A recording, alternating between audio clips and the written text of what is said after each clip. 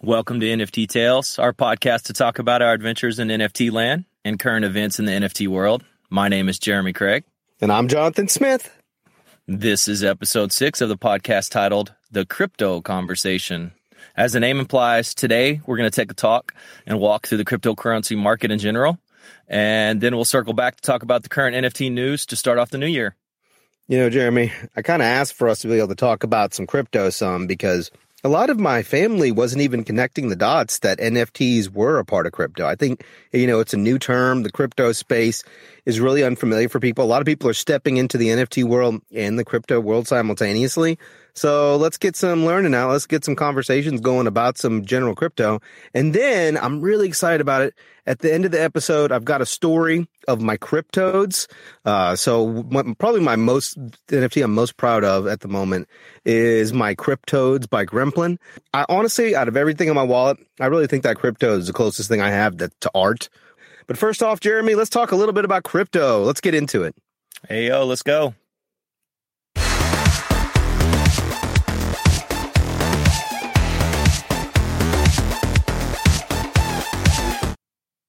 Okay, Jeremy, you've had a really interesting experience with this whole thing because you got into NFTs and then you kind of got into crypto afterwards. I tried to get you into crypto before NFTs, and I know you did some flipping and stuff prior to with some Dogecoin, but really it was NFTs that got you into crypto. So from your point of view, what is the kind of the minimum that people need to know about crypto if they want to be investing and dealing in NFTs? It's a really good question. I asked quite a few people over this holiday break and all the gatherings if they knew what NFTs were. And the resounding answer by my family, at least, or my in-laws, was no. But then when I asked them if they knew what crypto is, they said, yes, of course. Right. So, that's something that's like more common, more understanding, especially throw out like Bitcoin. A lot of people, almost everyone's heard of Bitcoin at this point. Exactly. So I said, well, NFTs and crypto are kind of hand in hand. The NFTs are the artistic version of it, but most of them are all represented by some coin or token or have some sort of tokenomics to them. And of course, that was probably more for them to chew on at one time than I should have unveiled. But I definitely think you need to understand the difference between, your stable coins and your altcoins, because you can get burned quick. I know you tried to get me in early and only into stable coins, and I didn't pay attention to much of any of that. Yeah. So, actually, let's clean up some definitions here. Let's try to be exacting. So there's a couple different whenever you're looking at the crypto market, there is a lot of different opinions on this. We're talking about emerging technology here. But one thing that's very clear, just looking at where market value is and where most of the mindset is, there's Bitcoin and everything else. There's Bitcoin, Ethereum, and everything else.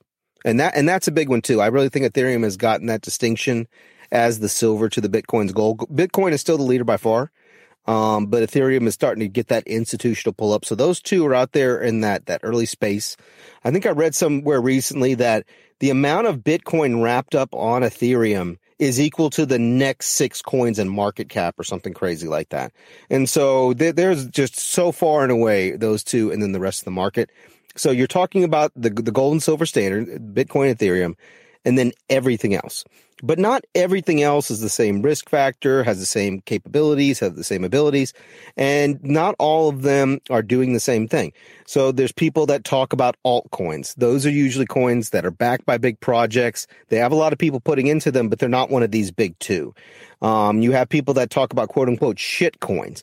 Mm-hmm. Those are coins that Jeremy's talked about before that are basically just flip machines, pump and dumps.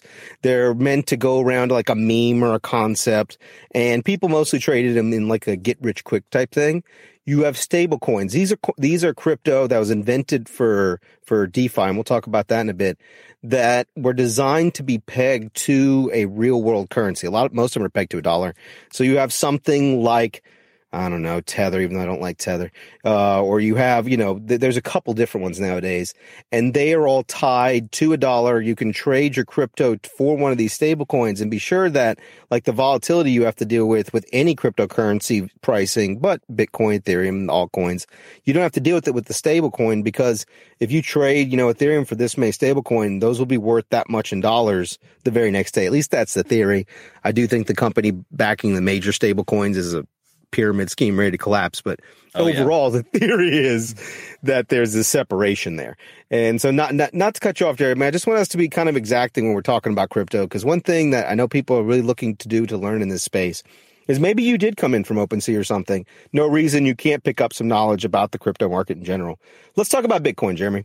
This is Bitcoin and NFTs don't intersect much, right? There's all those rare papers, and we can talk about maybe that at one point. Actually, I'm kind of putting together in a little narrative the story of the first NFTs as like a history lesson that we're going to do one day. And I'm definitely going to talk about some of those early Bitcoin NFTs, but realistically, Bitcoin without add-ons basically does not support the technology needed to support NFTs. Bitcoin only has the technology to do transactions within itself. How do you explain Bitcoin to people, Jeremy? I don't know that I do, honestly. Most people assume they know what Bitcoin is. So if I say you've heard of Bitcoin, they say yes. Yeah, everyone plays along, right? No one wants to be the idiot in the room. I do have people that outright will ask me, like, what's blockchain? Which might as well be asking what's Bitcoin, right? Yeah, I mean, when you get that generic, it's questionable. But I typically don't get into the Bitcoin aspect of it. And for NFTs, it makes sense because there's really not a way for us to buy Bitcoin NFTs. You know, there is a market there. There's actually a lot of value there nowadays, but it's not where most people are going for the NFT experience. Let's just put it that way. And, you know, but Bitcoin matters because a lot of the whole crypto market is based on the back of Bitcoin. You know, there's a lot of these Bitcoiners that people that are really into Bitcoin that talk about it being a replacement currency or, you know, one day being the world currency or something like that. But in my opinion, a lot of the utility and the focus of Bitcoin is how much it is in dollars and what kind of a speculative asset it is, right? And so I feel like it being a currency is something is a use case that hasn't really worked out. But from their point of view, that's kind of where the crypto space ends, right? But we've seen that extension since then. And NFTs are a transactional model, but they're not like a Bitcoin, right? And so that's where you get into the whole fungible, non-fungible thing. If people don't know what Bitcoin is, I'll just tell you my quick explanation. It's like it's a spreadsheet that people can add to, that you can trust people who you don't know to add to it, and you still feel like you won't get screwed over. It's not a great explanation. Spreadsheet. Yeah, a ledger spreadsheet, right? It's not a great explanation. You can pick holes in my little explanation there, but it's my kind of way of kind of getting to that common thing. It's all about that trustless part, where with Bitcoin, everyone trusts that I send you a Bitcoin and you're not going to get screwed because you feel like the network's reliable and all that. So that's what we're relying on here. All crypto technology, all NFTs are relying on that base blockchain magic, so to speak, to make it so I know I won't get screwed. If something gets transferred to my wallet, an NFT gets sent over, it's mine, period, right? And I think that that's something that is kind of where that tie gets lost for a lot of people. They don't see that you're buying something that's not like Nike says you own that. It's not like Nintendo says you own that. It's not like Google says you own it. And for a lot of people, that's enough. You know, Apple says I own Batman's animated series on iTunes, then I'm not worried about am I going to own it for 30 years or something like that. A lot of people just move beyond in that digital space and trust whoever provided them the content, you know. But with the blockchain, you don't have to do that because there's regular people that are on that Bitcoin network, on that Ethereum network, and some of the other networks that are doing these transactions. And they're all kind of, it's almost like a standoff. They all have the guns pointed at each other and no one screws each other because these mechanisms that make it so that the network punishes those that try to do. And it's been working for 10 years now. It's a concept that's obviously proven itself out, which is why there's so much value in the space. And I forgot where we're going. I'm sorry, but this is kind of the random conversation I want to have about crypto in general. So this is great. Go ahead and jump in, Jay. I'm sorry. Perfect. No, you're good. So circling back and looking, you know, trying to differentiate between what a stable coin, altcoin, and even a shit coin would be. I don't know if y'all all heard about the senator naming crypto's biggest enemy of itself and Mongoose. Mongoose is definitely a shit coin, meme coin all the way. No value to it other than a senator said it in something that went viral in tweets and TikToks. I mean, I would outright say Dogecoin is a meme coin, and everyone's heard of that, right? It only got famous because it's got a big enough market cap, you hate to call it this, but it's kind of the king shit coin in a way, right? Like it's the one that survived more than the rest. And you see other ones like Shibu that are coming up and being like the next gen or whatever of the same concept, right? And what's the value there? Everyone asks. It's because the meme is so powerful that people want a piece of it, right? And then that's this weird mind space that A lot of people that are so used to the physical world aren't used to the online world. They're like, but wait, it's just a picture of the dog. It's like people have this like tie to this dog, and you own a little coin. You own, like you feel a little bit of the dog. Also, at this point, something like Dogecoin can be a replacement currency, just like Bitcoin at that same level, right? Can do the same transactional network. And so that's one thing I want to get into, Jared. You've heard me do my speech before, and I'm sorry about this, but I feel like we got to go there. Is what I call the generations of cryptocurrency. So I call Bitcoin generation 1 of cryptocurrency.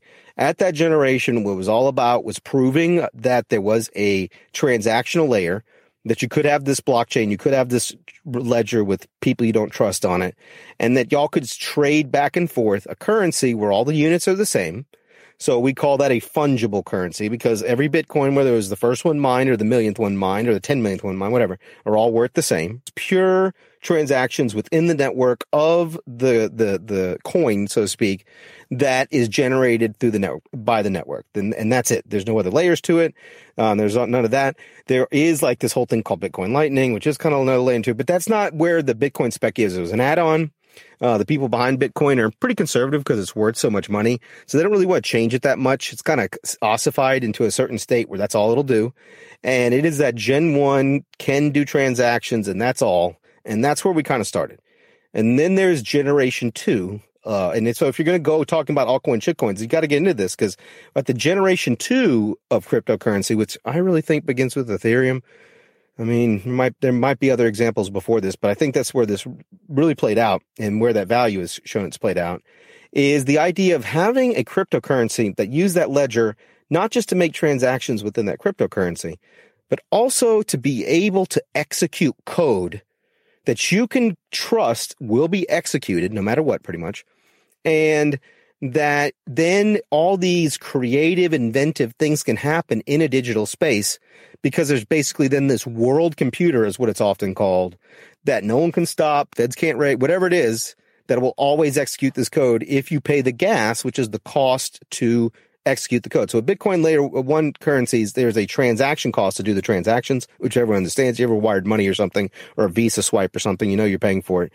With level 2, second gen cryptocurrencies, you pay a gas fee in that cryptocurrency to execute the code.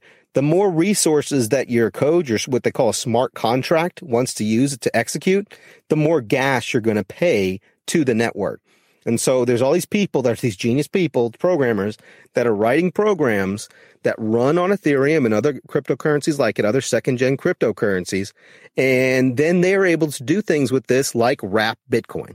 That is a smart contract. That smart contract someone's created to do this execution and to go and leave a marker on Bitcoin's blockchain and all this, and to be able to have a way to unwrap it. That's part of that smart contract that you'd have to pay gas to execute and all that.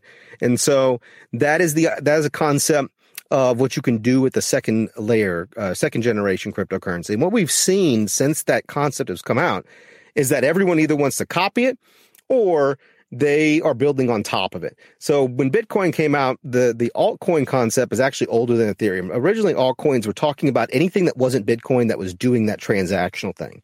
And early on, everyone just wanted to beat Bitcoin at their own game. They thought it was a technology play more than it was a stability play.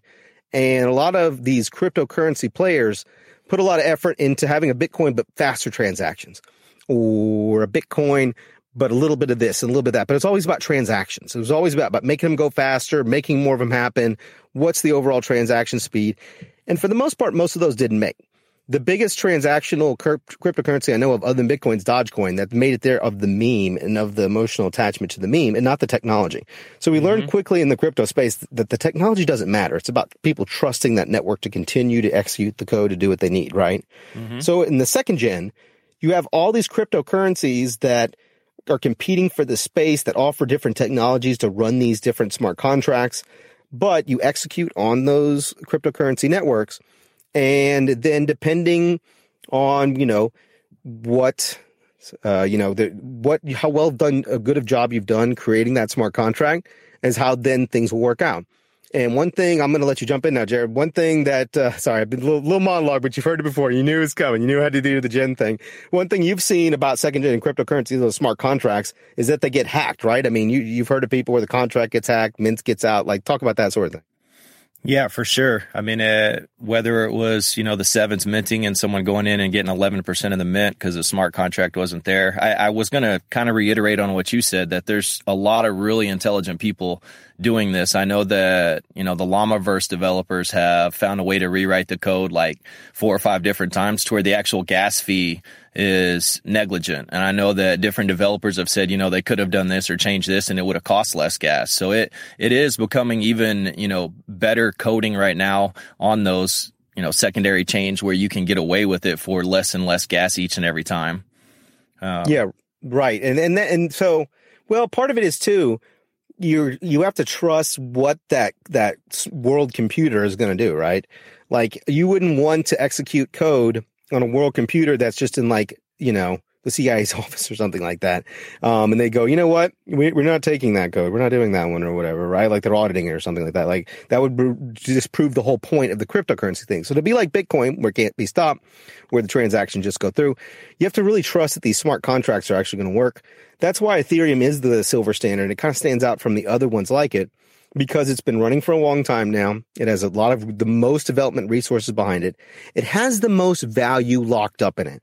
Last I looked, it has like $160-ish billion locked up in it, in these smart contracts, in these different things that are built on smart contracts. While any of its other competitors at that level that I would call Gen 2 cryptocurrency that tries to execute smart contracts, the biggest I've seen is somewhere around 16, 20, something like that. So it's a big gap between them and the rest. There's like 5 at around 20 or something like that. And then there's a big jump to Ethereum. So right now in that Gen 2 space, just like there's a lot of things like Bitcoin, but there's Bitcoin and then there's Ethereum and kind of in that Gen 2 space. And then what I define as Gen 3 is the things that are built on Gen 2 cryptocurrency. So NFTs. That's a Gen 3 cryptocurrency, in my opinion. Or you're talking about, like, we talked about virtual land in an earlier episode. That's a Gen 3 product that needs a Gen 2 cryptocurrency and the security of its chain, the setup of it. It needs that layer to exist for it to exist. Actually, overall, Jeremy, that's probably the rant. That is the kind of the speech on crypto. This is the NFT podcast, the Generation 3 crypto podcast, right? So Let's go ahead and take a break, and then you bring us into some current events that's happening in the crypto world, okay? 10-4.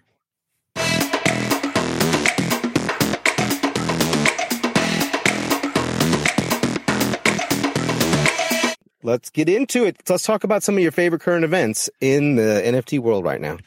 Oh, man, there's been so many good ones lately. Ironically, I got a notification while we were recording this that Art Check got followed by the IRS. So that was pretty laughable. That's already starting to go viral and be retweeted. Wow.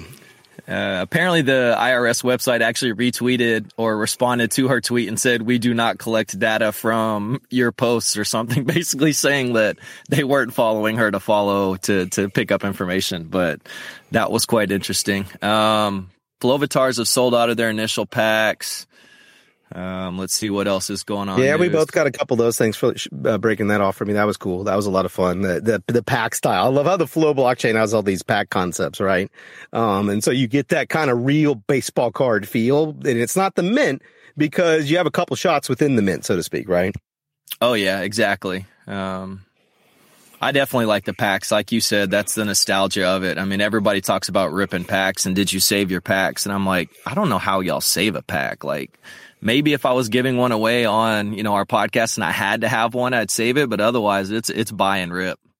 Well, I will say that is one nice thing about the pack is with the mint, they reveal and you're revealed, as soon as you refresh OpenSea, you can't say, no, don't reveal mine for a month. But with the pack, you could sit on it, which is a cool differentiator for things that use packs in this space, right? For projects that use packs. So I'm all about that.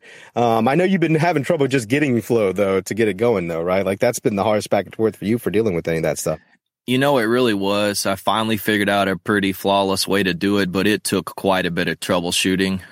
They made it up by giving away as many FlowFest packs as they did over the holiday. I think I won 3 and actually 4 and had to give you one because I couldn't open that pack. So current event news, obviously at Christmas time, I got 2 airdrops. We both got those SOS tokens. And Ooh, yeah, that was great. UCD Thank you, tokens. OpenSea. Oh, yeah. Yeah, UCD. Yeah, thank you, the Unicorn Project, for giving us an opportunity for everyone to do a breed by giving us enough to be able to do that. That project, once again, proven yet again, the right way to do things. Any of y'all out there want to do a white paper, make sure you read that white paper. That's one of the best ones I've ever read. But yeah, I was super excited to see that. The SOS, though, oh my gosh. That was so nice in a way, it was nice to kind of get that, but also, it's just kind of crazy how many of these airdrops that are tied to these arbitrary things makes you want to get into stuff early, because you never know if someone's going to come back along and airdrop that group, right? It adds that extra layer to being an early adopter that it's kind of really makes the space exciting, just to get some free money for Christmas. So. Oh, yeah, be a true maverick. I mean, I know when I first got into WGMI, I didn't know what CalSwap was, and VB told me to go check it out, and then he said there may even be a chance that they do a drop in the future for any transactions you do. I know that Uniswap said the same thing, Dex Tools. Everyone's joking that says MetaMask might do it, but none of us really ever use that for swaps, so we'd all get like $16, but... I actually swapped something once, woohoo, but I'll never forget you getting the ENS drop. And I almost got that Mooncat ENS. I was so close. And they actually were nice. Speaking of a good project, they actually got all the tokens and they went back and distributed them. So yes. That's pretty great. What else going on in the NFT world, Jer? It seems like we're starting to get another bull run. I know that your CrypToadz did really well. I know the pixelated movement is still just kicking. Ballers has a pretty good floor. Last I looked, it was like 1,300 or something. So we don't like floor convo, but that is very interesting for an NBA account avatar to be worth so much. I got to say that for that real world space for people, like, I'm kind of amazed that they've been able to keep that value. So it's all about, does the project have a group and a community that's willing to invest and come back around? One thing I love about the CrypToadz is that there was the original story, and they were just going to leave it at that. The art is the art, But so many people are passionate about the project that they did come back around into it. In fact, there's been a little bit of addition to the narrative that I made sure to pull into the story that we have in just a little bit in the episode. So that's definitely one of my favorite projects. Let's talk about one of your favorite projects. What's going on with the dads? Oh, man, the dads got their energy drink fully sent out. They're currently doing a Christmas Santa raffle where all of the proceeds are going to a charitable cause. I'm drawing a blank right now, but it's on their website and Discord. They've got...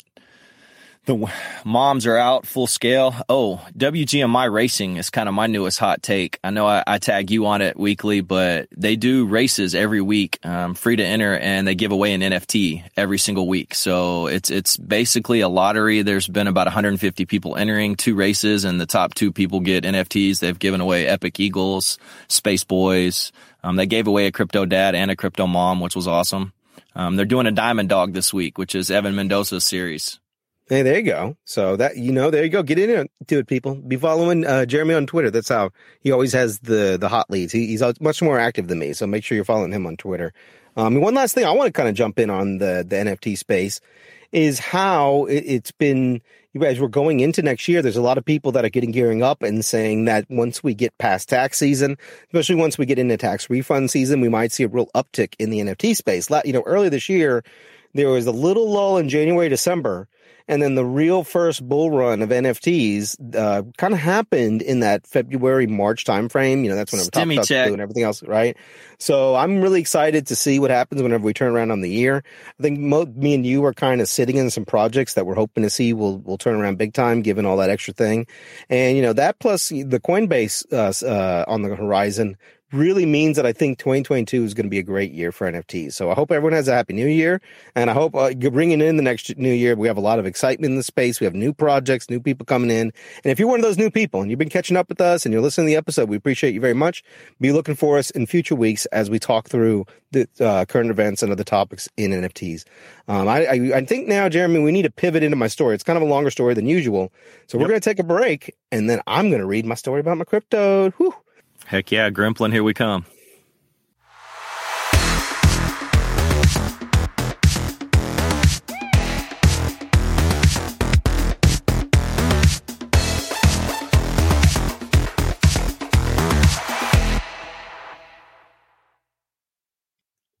Charles the Toad wasn't famous. Charles wasn't special. He was just another toad living in the land of toads, going to school, living his life, doing what most young toads did. But he wasn't special. He wasn't the most popular. He wasn't the first one picked at recess. He wasn't the one people would go to whenever they needed advice. I mean, everyone liked him, but the problem was his identity was never his. It was always tied to a more famous frog he happened to look like. You see, the entire time Charles has been alive, one media franchise dominated first the bookstore and then the box office, the Harry Frogger series. The first book was published the year after Charles was born, and by the time the first movie came out, he happened to be the same age as the young toad who was the hero of the series. In the first movie, Harry Frogger, along with a coalition of other students who got way less credit, heroically freed 6,969 CrypToadz in a movie world raid on GREMPLIN that was a blockbuster success and made more money than any Hollylog movie had ever made before. Suddenly, Harry inserted himself into the cultural zeitgeist and would define Charles's childhood as he became the face of a multi-billion-dollar franchise. But Charles hated the Harry Frogger series, and for good reason. He looked so much like that famous young toad, down the black glasses that both of them wore, that every single classmate who grew up with Harry and his heroics defined who Charles was in comparison, i.e. not a hero. He was just a toad that happened to look like a hero. And every other year since that first blockbuster movie came out that showed the improbable tale of Harry battling the evil King GREMPLIN, new movies came about him battling his forces or some new level of evil that no adult frog, of course, in the movie world could deal with, and that only Harry could overcome. As Harry Frogger grew up on the screen, he defined Charles's real-life experience of growing up without, and Charles did not have any choice over it. Everyone who met Charles would always ask, you look a lot like Harry Frogger. You must love those movies, huh? And much to Charles' chagrin, he soon learned the only acceptable answer was yes. Because if he said, no, I think those movies are dumb. How can a kid battle an evil king? He never really got the positive response he was thinking from the person who asked the question. Because how could he not like Harry Frogger? Everyone else did. So eventually Charles learned to just lie and say yes. Then the awkward conversation would always end, and Charles could slink back into the shadows. You see, Charles' real passion was Toad Blocks, an online game where he could build his own pixelated world where the stupid Harry Frogger didn't even exist. Where stupid Harry Frogger merchandise didn't exist, or the Toadflix cartoon spinoff didn't exist, or that Froglando theme park didn't exist. No. In Charles's world, he made the rules, and he was pretty good at it, frankly. Many other Toad Blocks players liked to play the content Charles would create, and he had a bit of a following online through an anonymous profile he set up just to share his creations. But he learned the hard way that he had to stay hidden even online, because the few times he thought he found real friends in the Toad Blocks community, the moment he would chat with a camera turned on, all the hard work was flushed away, and the old questions about liking Harry Frogger would come out of the speakers. Yet, most other toads in the Toad Blocks community were pretty happy just being friends with him on the Discord chat without ever seeing his face. And that was enough for Charles. He was vibing. They were his people, and he loved making worlds for them to play in. Everything else in life was just a distraction, he thought. Well, that was until Charlotte came along at the start of his 7th year in school. Her parents moved to grab one of the jobs offered by the new LilyPad superhighway construction project in town. And the moment he saw her walk in the classroom, he suddenly felt an urge to want to be social that he never really felt before. Years of being a recluse meant that he was a hard thing to do, and he really could never build up the courage he needed to finally get to talk to her. Finally, around Halloween, he was put in a class project with her and 2 other frogs, and via this project, he got to introduce himself and kind of get on her radar. But he was too nervous to take the conversation beyond that initial introduction, and despite being a group project, the work divided neatly into 4s, and soon the toads just worked out the split, and they barely interacted again. His opportunity was lost. In despair, he reached out to his Toad Blocks friends on Discord and asked them for their advice. One of them pointed out that coming back from Christmas break was a great conversation starter, because Charles could always just ask what she did with her family instead of the usual small talk of the weather, So, the first day back from Christmas, Charles walked up to her and got the nerve to ask Charlotte how her break went. She replied it was great because her family all went to the theater to see the new Harry Frogger movie made for that Christmas season. In this movie, the freed 6,969 CrypToadz who had been in hiding meticulously planned a rescue of Harry Frogger's uncle, Colonel Florbin, and the remaining toads that were still not free. Charlotte told Charles how much she loved the climax of the movie, where the freed toads surprised the evil Gremplin with a Christmas attack on his Grempland, and how under the leadership of Harry Frogger they saved the day, or how Gremplin only barely escaped Harry Frogger's grasp after an absolutely riveting CGI duel on the roof of Gremplin's mansion. But then the dreaded question came. I'm sure you saw it, though, right, Charles? I mean, first day it came out. I assume since you look so much like Harry that you have to be a huge fan of the movies. Yep, Charles lied again. I'm a huge fan. Then she proceeded to tell him about why she liked the movie series herself and her favorite parts of the books as well, which are always better than the movies, of course. Eventually the bell rang and Charles was saved from revealing his own lack of knowledge regarding the series. But the rest of the day he felt a knot in his stomach as he realized his best chance to finally be friends with Charlotte was to actually have knowledge about the series that he'd gone out of his way to avoid his entire life. So that night, instead of playing Toad Blocks, he got on Toadopedia and read everything he could about Harry Frogger, which was a lot. Then he started reading the fan site GREMPLIpedia that was specific to the series, and it got to the point where he felt he knew the plots of the movies fairly well. He was staying up late doing all this reading, and the whole time his Toad Blocks buddies were DMing, asking where he was. He woke up the next day tired but determined. He finally had a reason to talk to Charlotte again. During lunch, Charles went to Charlotte and tried to pick up the conversation where they left off. He pretended to have seen the movies and tried to list his favorite parts of the series. Yet the wiki page approach failed him when he confused the plot of the fourth movie with the plot of the third, and the conversation had an awkward pause as Charlotte corrected him about which movie had the quest for socks and which movie was all about how Harry defeated the evil fly spirit that Gremplin had summoned. Luckily, the bell saved Charles again before the awkward moment had lingered, and he went into that weekend determined to finally see all the damn Harry Frogger movies, so that never happened again. And so he did. Much to his parents' surprise, he used his Christmas money to buy digital versions of the movies on Frogazon. He watched them all end to end in a 2-day binge session, carefully taking notes along the way. Through all of this, his real opinion on the series never wavered, though. I mean, why didn't they figure out in those movies that the whole world seemed to pivot around this young frog? I mean, where were all the adults in this thing? Maybe it was worth keeping a closer eye on him, huh? How did the young frog always find that one thing that could defeat Gremplin or foil his plans just moments before the damage of the evil king couldn't be undone? It was just ridiculous to Charles, but he put his head down and got through. He was going to be ready for his next conversation with Charlotte, even if that meant embracing this thing that he really hated. Meanwhile, all of his Tollbach friends just stopped DMing him on Discord and assumed he was dead. They just moved on. Unfortunately for Charles, his preparation was in vain, as Charlotte was out sick all the next week. Seeing an opportunity to dig deeper, Charles spent every night that week and the whole weekend after reading the Harry Frogger books while playing the online Harry Frogger game. He became an expert in the famous Toad he always hated, and not only was he ready to talk about Harry Frogger with Charlotte, but he had bullet points in his head of his favorite small parts of the books and movies that only true fans of the series could actually really understand. He had played out the conversation with her in his head so many times that it started to become dreams, part of his dreams at night. He would be the one attacking Gremplin's underground base on Christmas, using the power of the previously unknown mistletoes. And then he would wake up, boring old Charles, not special, in his bed. He had immersed himself so deeply in the lie that his own lines were blurring.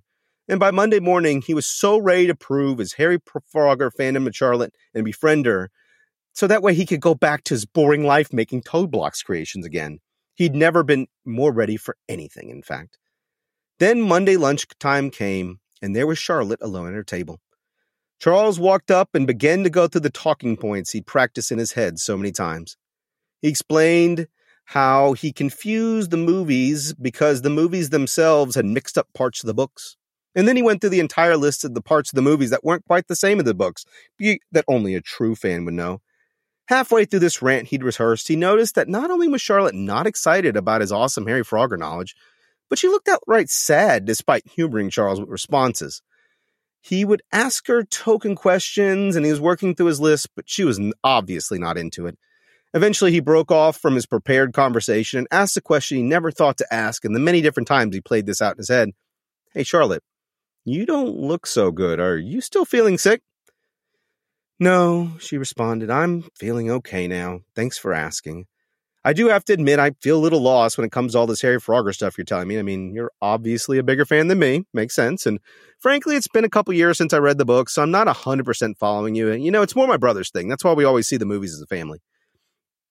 Actually, really, nowadays, my favorite thing, Charlotte continued, is this game called Toad Blocks. I don't know if you've heard of it before, but in the game, players can make their own virtual worlds, and I just love exploring the worlds other people make.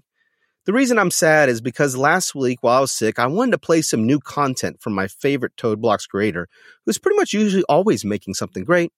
And when I asked the Discord community last night why there wasn't a new upload from this creator in over a week, they all say they assume that particular creator had died because he hasn't been online in Discord for that amount of time since the game launched. I always wanted to meet the Toad behind those Toad Blocks worlds, and now I never will, so I guess I'm sad today. But you obviously don't care about that. Harry Frogger's your thing, right? Wait, is that a bell I hear? Okay, gotta run. Talk to you later, Charles. The end. For now. This story is based off CrypToadz from the CrypToadz by GREMPLIN project. Thank you very much for your time today.